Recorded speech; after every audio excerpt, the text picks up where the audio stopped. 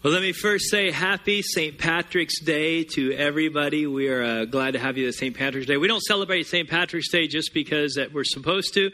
I really studied out the meaning of St. Patrick's Day. Many people don't know this, but what St. Patrick's Day is all about is celebrating the gospel of Jesus Christ coming to Ireland. St. Patrick was a missionary to Ireland, and the whole holiday celebrates the gospel of Jesus Christ to Ireland. So I would encourage you, in honor of what it really means, don't drink green beer today. Wait till tomorrow, because I think St. Patrick would roll in his grave if he knew what we turned this incredible, powerful day into, where it really is celebrating the gospel of Jesus Christ. It really is celebrating Christianity coming to Ireland. Even the Irish symbol, the three-leaf clover, the shamrock, was what St. Patrick used to teach people the doctrine of the Trinity, the Father, Son, and Holy Spirit. That's where that symbol came from. Many people don't know the history of it. I'm just tired of the world taking beautiful holidays and turning it into leprechauns and green beer. I mean, that is just not what it's all about. They like to pervert every one of our beautiful holidays, and let's just take them back. And let's just celebrate the gospel going to Ireland, going into a nation for the first time. And it's a powerful, powerful holiday to celebrate when you understand the meaning. I want to say a huge thank you to the people of our church. We had close to 80 people throughout the day yesterday who came and served this church. I got to tell you, church, you have some people that really love you here. They were working hard all day long yesterday. They were building a retaining wall, 80-pound bricks, 50-pound bricks. After service today, go out behind the cafe and take a look at the retaining wall, and you'll see the love of the guys and the girls in this church that they really just gave. They did the spring cleaning on this campus, just made the whole place beautiful. And so let's just give all of those people a hand that served so hard yesterday. We want you to know we appreciate you. Just an awesome day. Are you tired, James? Your arm's a little sore today? He's a father with a newborn baby out there lifting these bricks. Just an awesome, awesome day yesterday. Well, we are on week 4 of our series, Words, Life or Death. And our text verse for this series is Proverbs chapter 18, verse 21. The Bible says, "Death and life are in the power of the tongue, and those who love it will eat its fruit." The basic premise of this series is the quality of our life to some degree is determined by the words that we speak. That our words literally have life and death. And I do understand in the world today we have a name it, claim it, perverted, hyper word of faith doctrine that teaches we're trying to get God in agreement with our words. You hear people saying, well, there's a red Ferrari in my driveway in the name of Jesus. There's a red Ferrari in my driveway. We're not talking about. That's the perverted side. With every truth in the Bible, Satan likes to pervert that truth and twist that truth and take it a different direction. So what I'm not teaching is we're not trying to get God in agreement with our words. We're trying to get our words in agreement with God. God has a plan for your life, and Satan has a plan for your life. We want to get our words in agreement with God's plan for our life. That's how we speak life and not death. That's how we speak blessings and not curses. I read a quote from Mark Twain. He said, "The difference between the right word and the almost right word is the difference between lightning and a lightning bug." How many understand? How many have learned that lesson the hard way?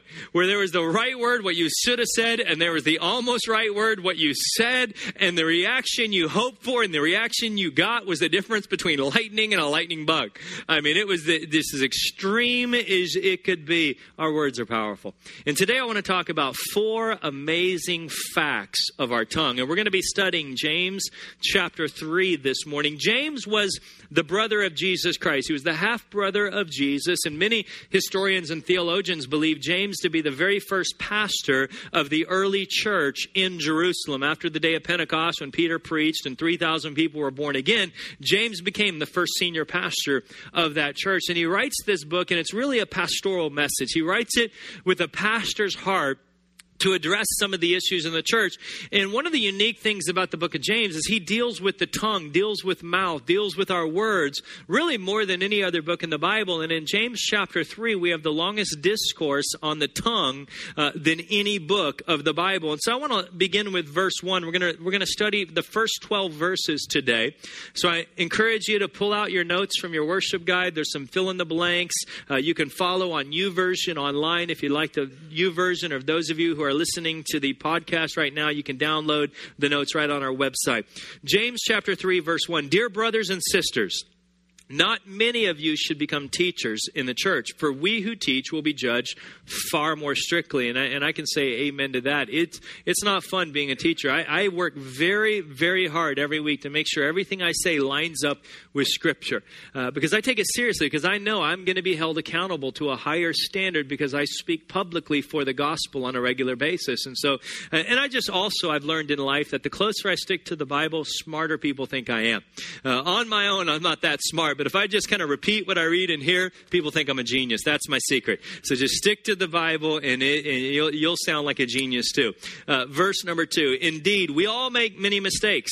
I have to attest to that. I make a lot of mistakes as a young pastor and a rookie pastor. And I just want to say first, thank you for your grace on me. I'll do my best that every mistake I make, I'll learn from it. But this is true. We all make many mistakes. Then he goes on to say, for if we could control our tongues, we would be perfect. Think about that for a moment. If we could control our tongues, we would be perfect and can also control ourselves in every other way. James is saying if you could get your mouth under control, you could get your entire body to follow it. That's how powerful the words you speak are.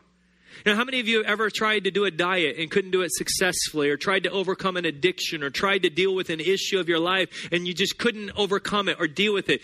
James is saying if you could get your mouth under control, you could get every area of your life under control. Because your mouth controls the strength of your entire being, James is saying. I mean, this is powerful stuff. So what I want to look at today is 4 amazing facts out of this chapter. 4 absolutely incredible facts out of this chapter. The first fact, number 1 in your notes, the tongue is disproportionately powerful.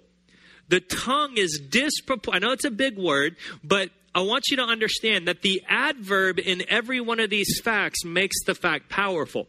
The tongue, I could say, is powerful because the tongue is powerful. Life and death are in the tongue.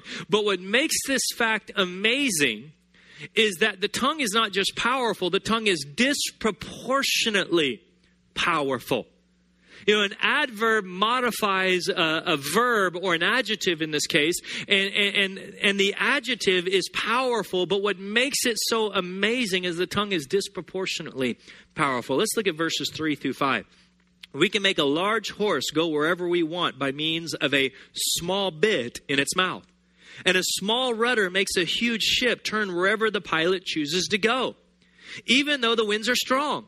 In the same way, the tongue is a small thing that makes grand speeches, but a tiny spark can set a great forest on fire. So what we see here is James gives us 3 illustrations of this amazing fact. The tongue is disproportionately powerful, and James gives us 3 illustrations of that. The first illustration is a horse's bit. A horse's bit. Now, if you look at a horse's bit, you have a horse where you have this massive beast. I mean, the average horse weighs anywhere from 1,000 to 1,200 pounds. We have many people in our church that board horses, that work with horses. Gordon in the back works with horses on a daily basis, and he'll tell you these are massive, incredible, strong animals. But what is amazing is that this small, tiny piece of metal in the mouth of this massive, powerful horse can literally direct the strength of the entire animal.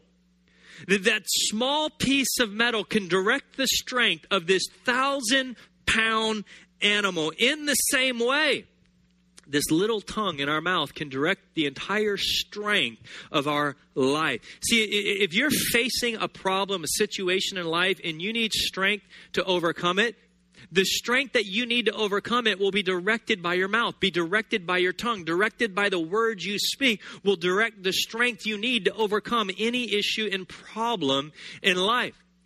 Today is our 301 course right after service. And I'd encourage you, if you've never taken 301, we'd love to have you today. We're going to be doing a spiritual gifts test, a leadership test, a passion test to really help you figure out your gift, your leadership strength, your personality. But I can guarantee one thing. You can know all of your spiritual gifts. You can know all of your leadership strengths. You can know all of your passions. But if you can't direct your strength, you're not going to accomplish anything. If you can't get control of your tongue, your strength means absolutely nothing. James, if we go back to chapter 1, James says it like this in verse 6. If you claim to be religious. Now, this word religious in the Greek is a good word. It's a positive word. This isn't the Pharisee type of religion. This isn't legalism. This isn't meanness. This word in the Greek simply means your service of God, the good things you do for God, serving God. If you claim to be serving God, but you can't control your tongue, you're fooling yourself, and your religion or your service is worthless. That's some strong teaching there. That if you claim to be serving God, but you can't get a hold of your tongue, that your service, the good things you do for God, are absolutely worthless. And that's the picture we get with a horse. Imagine a wild horse that it has not been broken with no bit in its mouth. I mean, understand, that horse really doesn't have a purpose. That horse really doesn't have any use. Until you get a bit in that horse's mouth, you can't use that horse for anything. The horse has no purpose in use. If it's wild, its usefulness comes from that small bit in its mouth. In the same way, your usefulness comes when you learn to control your tongue. The second illustration James gives about how the tongue is disproportionately powerful is a ship's rudder. A ship's rudder. You look at a massive cruise liner. A massive cruise liner, this amazing, I mean, some of these are 11, 13 stories tall. Some of the newer ships are up to 18, 20 stories tall. These massive ships are entirely controlled by a small rudder. One of the smallest pieces on the entire ship direct that ship. And in fact, if you talk to many captains, they'll tell you in the middle of a storm, if they do not face that ship the right direction in a storm, the ship will capsize and shipwreck. In the same way, when you face life storms, when you get news from the doctor that you didn't want to hear, when you come to work and find out your job doesn't exist anymore, when you face the storms of life, if you don't learn how to face your tongue in the right direction, face your ship in the right direction, you'll capsize. You'll shipwreck. We see it all the time. You know, we went on a cruise last fall as a family. We went on a cruise with my wife and my son. And I'm telling you, it's one of the most fun vacations I've ever been on. No phone, no internet, just relaxing. And the greatest part about the cruise was they have these kids clubs. And we never saw our son. He wanted to hang out in the kids club all the time. It was great. Young parents, you want to get away from your kid for a little while. Cruises are great places to go. And so he's in the kids club. I showed up one day to pick him up. Now my son's 4 years old. He's 4 years old. So I show up. They've got this make-believe bridge in the kids club. They've got the computer. They got the steering wheel and all the different controls of the ship. And it's like a virtual video game. You got to drive the ship around. I showed up. My son's sitting in the captain's chair and he's got 2 8-year-olds working for him, and he's just directing him, doing all the controls. And I said, son, we got to go. And he said, I can't leave right now. I said, why? He goes, I just got my crew trained. I mean, no, you need to pray for me with my son. I said, we'll come back later. He goes, but I'll have to train a whole nother crew. I mean, he's 4 years old, has these 8-year-olds working for him. I have no idea why I told that story. Pray for me. That's what I meant to say, is pray for me. Anyways, your tongue controls the direction of your life. In life's storm, if you don't get your tongue facing in the right direction, you can risk shipwreck. The third illustration James gives us is a spark can start a massive forest fire. Look at this picture of this forest fire with me. Understand that a little bitty spark can cause mass devastation.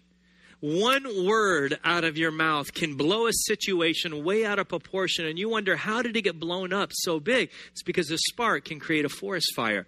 I read about one of the fires that we had here in Southern California not too long ago, October 2007, that a little boy was playing with a book of matches.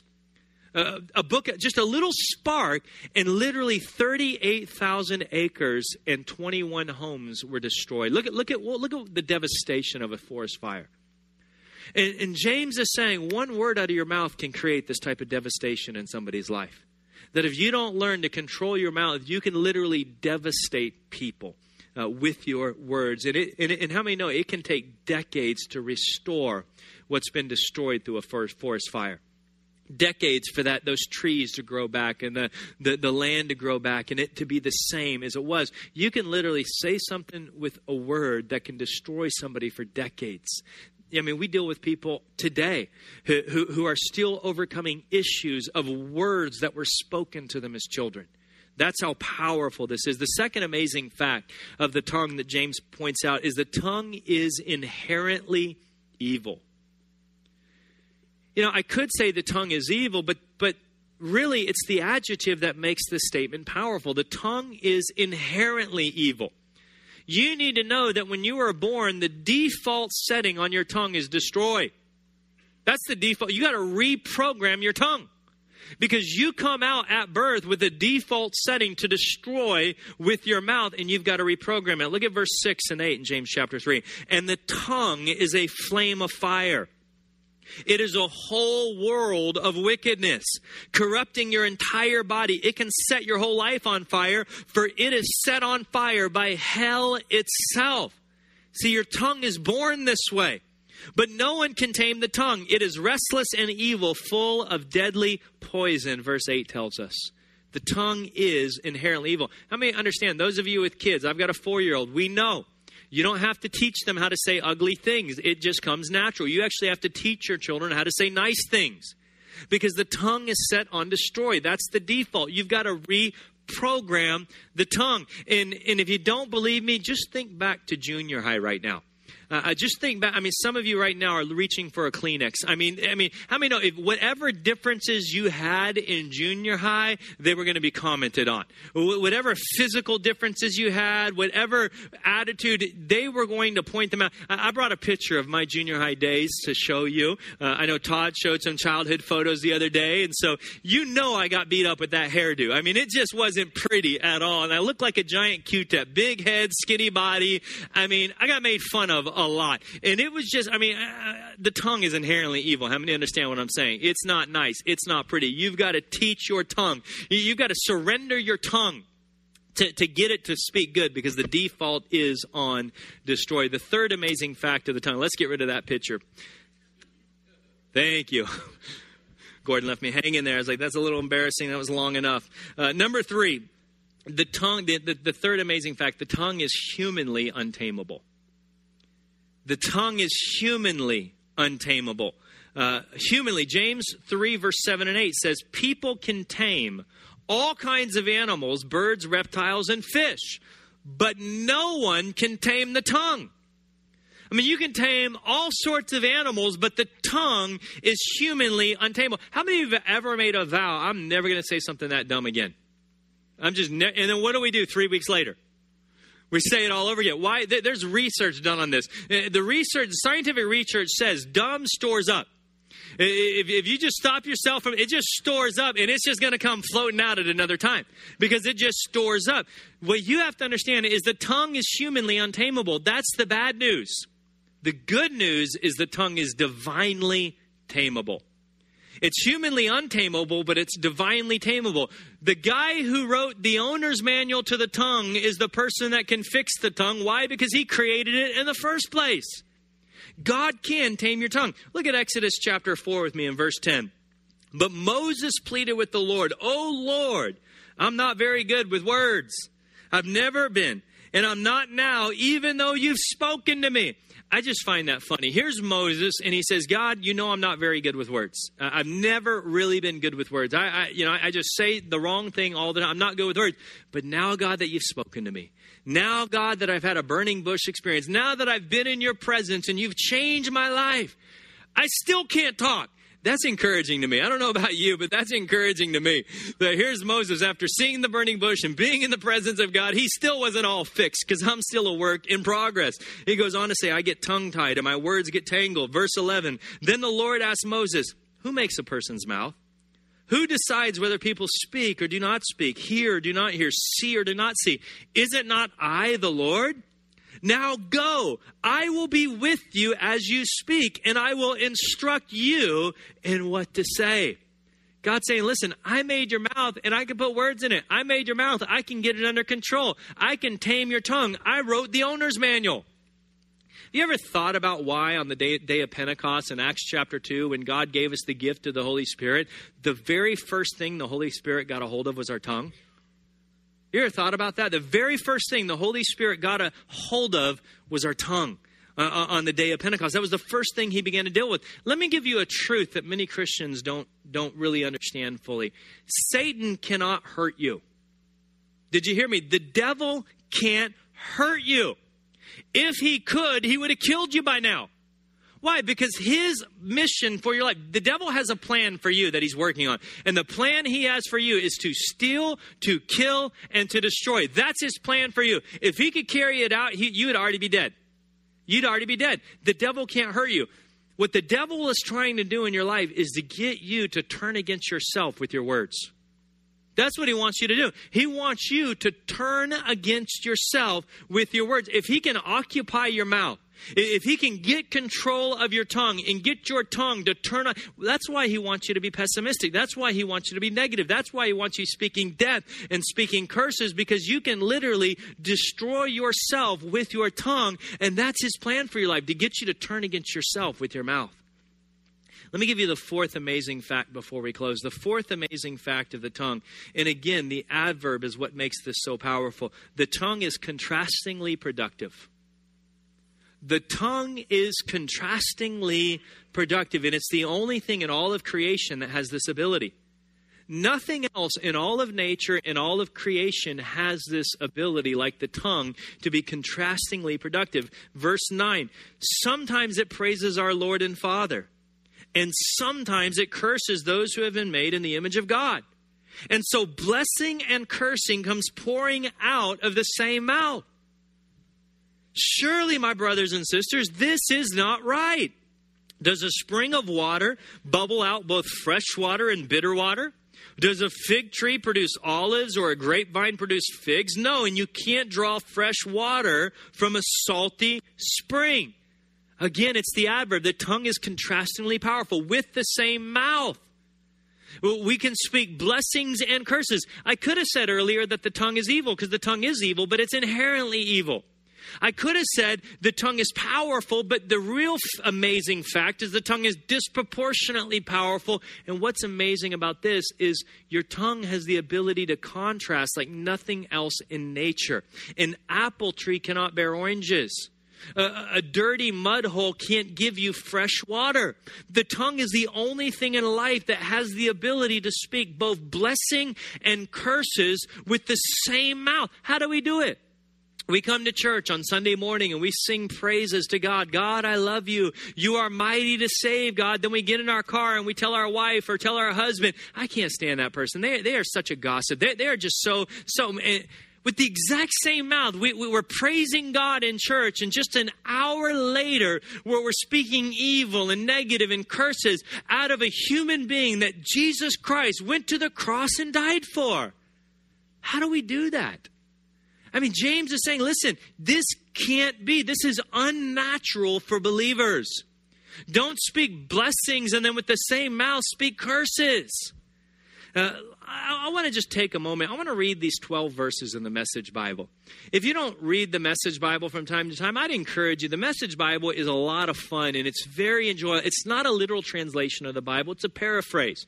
So I don't read it in place of the Bible, but I read it sometimes to add life to what I'm reading, to kind of let me see Scripture in a new way. And I want to read these 12 verses to you out of the Message Bible this morning. James says, don't be in any rush to become a teacher, my friends. Teaching is highly responsible work. Teachers are held to the strictest standards, and none of us is perfectly qualified. I love this statement. We get it wrong nearly every time we open our mouths. If you could find somebody whose speech was perfectly true, you'd have a perfect person in perfect control of life. A bit in the mouth of a horse controls the whole horse. A small rudder on a huge ship in the hands of a skilled captain sets a course in the face of the strongest winds. A word out of your mouth may seem of no account, but it can accomplish nearly anything or destroy it. It only takes a spark, remember, to set off a forest fire.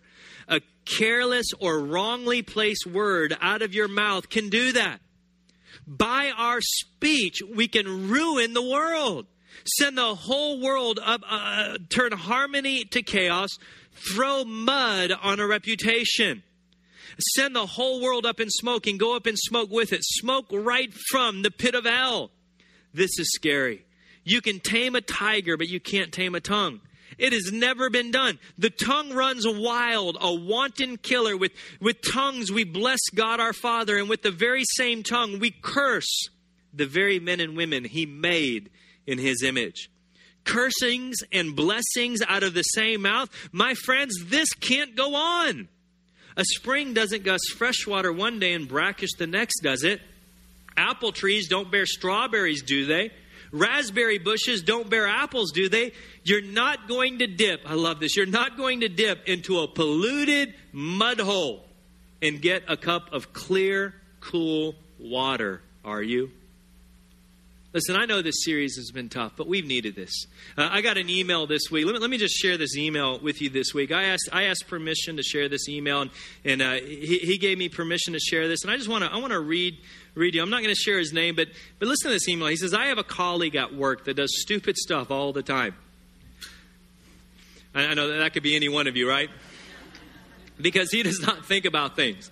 Often those things result in more work for me and my team. He did something really dumb yesterday, and he just gave an excuse that just made the dumb thing he did even dumber. I was going to privately share what he said with another colleague that is also impacted by the dumb things this guy does. Then I thought about Sunday's sermon, and I thought, would this be gossip? Then I thought, well, who cares? Then does my sharing this benefit anybody? The answer was the only benefit was that I could have a chuckle with someone about how dumb someone else is. Then I asked myself, do I want to be the person who does that? It made me think how ugly it would be to do that, so I have not done it. You know, this series has been tough. It's been challenging. I don't know how many times this last 4 weeks I've just wanted to cut my tongue off and deal with it once and for all, because it'd be a lot easier to go through life without my tongue. I mean, it just gets us into so much trouble. But there's some good news. There's some good news. The good news is, yes, the tongue is contrastingly productive. Yes, you can destroy with your tongue. You can damage with your tongue. You can devastate with your tongue. But the good news is you can also heal with your tongue. You can also speak life with your tongue. You can also rebuild and repair. You can renovate with your tongue. You can restore with your tongue. You can speak life with your tongue. I was thinking about somebody in my life that really, and he was at first service today, and after service he came up to me and said, you know, it really is God, because I'm a pretty pessimistic and negative person. And I said, well, there's one person I know who really has learned the art of bridling their tongue. And that's our prayer pastor, John Hovis. I've never heard him say a bad word about anybody. I mean, you go to him and you try to complain about somebody, and he just doesn't let you. He just, let's just look for the best in them. And it's just always, you just around the guy, you just feel encouraged. It's just positive speech. It's just, I'm not saying he's perfect, but you know what? He's really good in this area. And I really hope to be like that one day, where I can, I just want to speak blessing with my mouth. I just really, we said a few moments ago, the tongue is humanly untamable. Well, does that mean we don't have any responsibility at all? No, we do have responsibility. God can tame your tongue, so what is our responsibility? To bridle the tongue. Next week, as we finish this series, I'm doing an entire message on how we bridle our tongue. What is our responsibility? God will tame the tongue, but our job is to bridle the tongue. And we're going to talk about that next week. But I'm really trying to learn the art of speaking life. One of the things I do with my son every night is my wife and I will lay down with my son to put him to bed. And I say, Asher, are you ready for your blessing? And he says, yes. And so I put my hand on his head and I say, God, I bless my son. I bless him. I just pray that he will understand your love in a powerful way, that he'll know he's loved. I pray that he will grow to be grateful, to be generous, and to be humble. And I just pray that over him every single night. And then he prays for me. He puts his hand on my head and says, Dad, I'm going to bless you now. And he says, Father God, I bless my dad. I just know him and I love him and I know him. And give him the fruit of the Spirit. I don't know why every night now he's praying for the fruit of the Spirit over my life. I don't know if he's telling me something. But he's saying, give him self-control and kindness. And he just, every night he prays the fruit. And I love it. But you know what I thought about? I can't control my son's future. I can't guarantee he's not going to be a prodigal and run away from God. But I can do everything in my power to minimize the odds. And the way I do that is every night I tell him, you're going to be grateful. You're going to be humble. You're going to be generous. You're blessed by God. God loves you. God has a plan for my life, plan for your life. I tell him that every single night when he goes to bed. Why? Because I want those words to sink in. Because remember we talked a couple weeks ago, words last? I want those words to last. I want him growing up believing those words over himself, hearing those words over himself, becoming those words. I can't guarantee his future, but I'm going to do everything in my power to minimize the odds. I'm going to do everything in my power to speak blessing over my son on a continual basis with my words, that he will hear the words of his father speak blessing over him every single night. And I'd encourage you, dads, if you have a kid, start today. It doesn't matter how old they are. Your kid could be 30 and out of the house. Call him every day and say, son, I just want you to hear from your father's lips, I bless you. I bless you in the name of... Let them hear that. Let them know that they are blessed by their dad. There's incredible power that comes when you know you're blessed by the Father. Power that comes. Would you close your eyes with me and just bow your heads as we end the service today? Some of you need to take the very first step of really dealing with your mouth, and that's giving your life to Jesus Christ. We said the tongue is humanly untamable, but the tongue is divinely tameable. For that to take place, you have to have a relationship with God. You have to know the Father. And what you need to know about God today is God doesn't want to be your religion. He wants to be your dad. He wants to be your dad. And so right now, I want to ask those of you that are with us today that have never made a decision to have a relationship with God. You've never said yes to Jesus Christ. You've never surrendered your life to God. I'm going to give you an opportunity in a moment to do that. And then there's some of you who are just estranged from God today. You're disconnected. At one point in your life, you really were a part of God's family, but today you're just out of the house. You're away from God. I don't know what happened. Maybe somebody hurt you. Maybe you ran into a hypocrite in the church. Maybe you just fell into sin. But for whatever reason, you're disconnected from God today. I want you to hear this loud and clear. God to you speaking, come home. Right now, God is saying to you, I love you and I want you to come home. I want you to come home. There's nothing you've done that's beyond my love for you. So if you're in either one of those situations, I'd like to say a prayer for you today. And I'm not going to ask you to stand up or come forward or embarrass you in any way. I just want to pray for you. So if that's you today, if you would like to join me in that prayer, with every eye closed, would you just raise your hand and say, I'd like to join you today. Just raise your hand really quick so that I can see it and I can say a prayer for you right now. Thank you. Thank you. Who else? Thank you. Who else? Anyone else need to raise their hand today and say, I'd like to join you in that prayer? The prayer is simple. I just want you to repeat the prayer to yourself. God can hear your thoughts. Just say, God, I surrender my life to you. I want you to be first in my life. Just say that to God in your own words this morning. The second part of that prayer is just say, God, forgive me. Every one of us have made mistakes. Every one of us needs his forgiveness. So just say, God, forgive me. And then the last part of that prayer is just say thank you. Would you just say thank you to God? Now, if you said that prayer, you can look up for just a moment. On our connection card inside of your worship guide, there's two boxes. One says, I'm committing my life to Christ. The other says, I'm renewing my commitment to Christ. If you made either one of those decisions today, I'd encourage you to check one of those boxes. You can drop it off in our tithe and offering box as you leave today.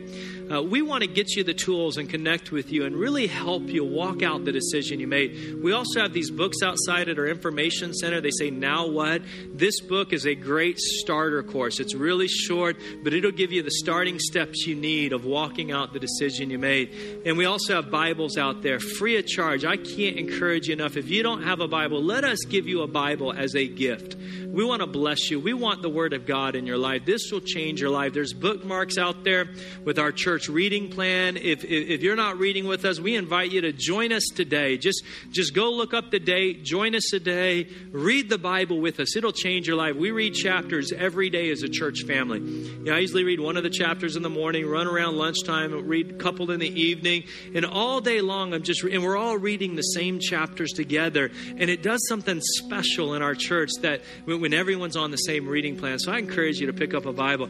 I see Brother Jean-Baptiste from Rwanda today. John, run up here real quick. Tim, can you give me a mic? I want him to close today. This man is leading an unbelievable work of God in the country of Rwanda amongst youth and teenagers. And I know I'm going to take a couple extra minutes than I normally do. I did not know you would be here today. He is a dear friend that is here with us a lot. And I'm actually having coffee with you this week. I just didn't know you were going to be at church. And I saw you out there, and I thought it would be a shame if we didn't have you come up and greet people and just share quickly what God is doing. So will everyone give me 5 minutes to hear from Rwanda just really quickly? Wow. And then pray for our church. I will. You are so gracious, it's so surprising for me to come to the western part of the world, and in the middle of the service, the pastor is so humble to give me time like this. I thank God for coming back. Last time I was here, and I could see the heart of the church to reach out to the other people, who are not yet in the flock and in the family of the church. And I could see that. I thank God for you people. I thank God for your prayers. I went back home, and I've been going through lots of difficult situations because my wife had breast cancer in 2009, and we thought it was gone. But in December, we found out that it had come back, and very difficult situation. But I appreciate those who have been praying for us, the Alloways and the Cliffords and many other people around here. They have been praying for us, and we thank God for that. We are in the tiny nation of Rwanda where we do ministry to thousands of teenagers. But briefly to give you an outlook of what's going on there. 19 years ago, we lost 1 million people because young people, under the influence of evil politicians, they destroyed the nation. It's so tiny, smaller than Maryland. But in 3 months, we lost 1 million people.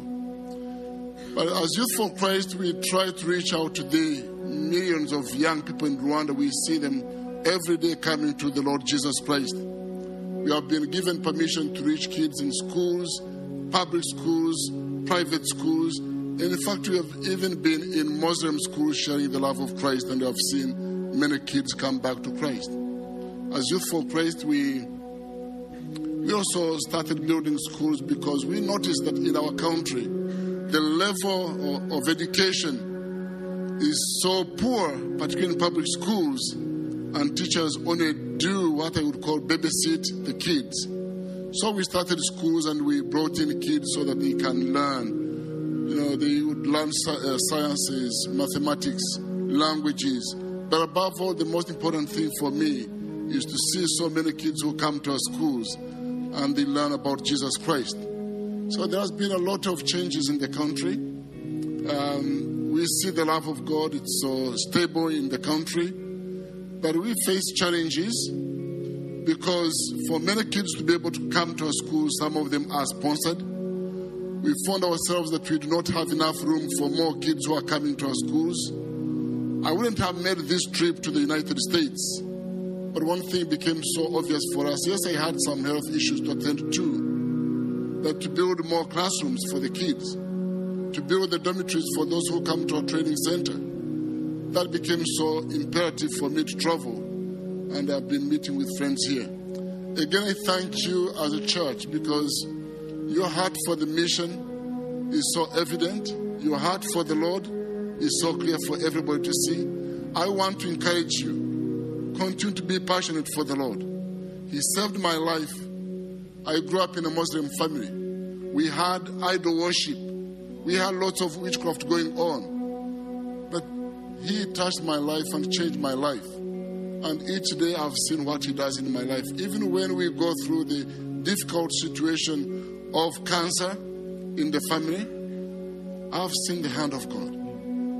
And I want to encourage you, please, I don't know whatever you are going through, be committed to Him. He's my Savior, He's my hope. And I believe His hope for my nation is the hope for your nation, but particularly for your personal life. So you are welcome to join me in Rwanda. I'm waiting for you soon. We'll do a mission trip soon. God bless you. Well, before you leave, is Richard, is he going to be at anything this week that we can invite people to come and hear his story? Is Barb here to let us know?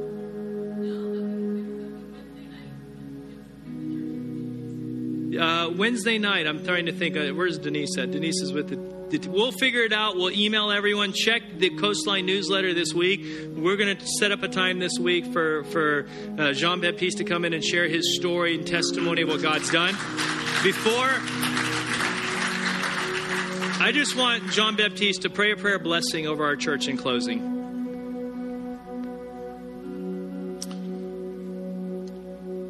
Heavenly Father, this is a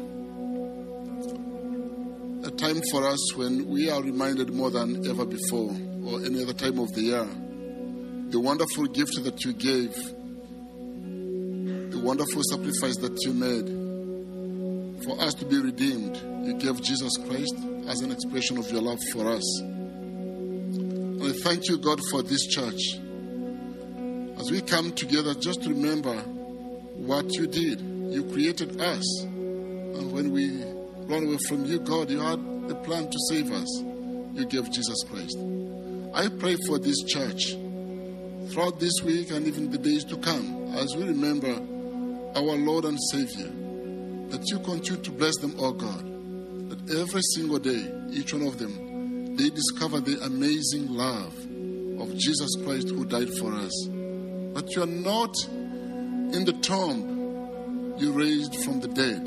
You are alive in our lives. And I pray, God, that your life continue to abound in the lives of people in this church, that it will be reflected in their neighbors, in their friends, that together we continue to see your kingdom grow in this city of San Diego, that many people will discover that, yes, Jesus is alive and Jesus loves them.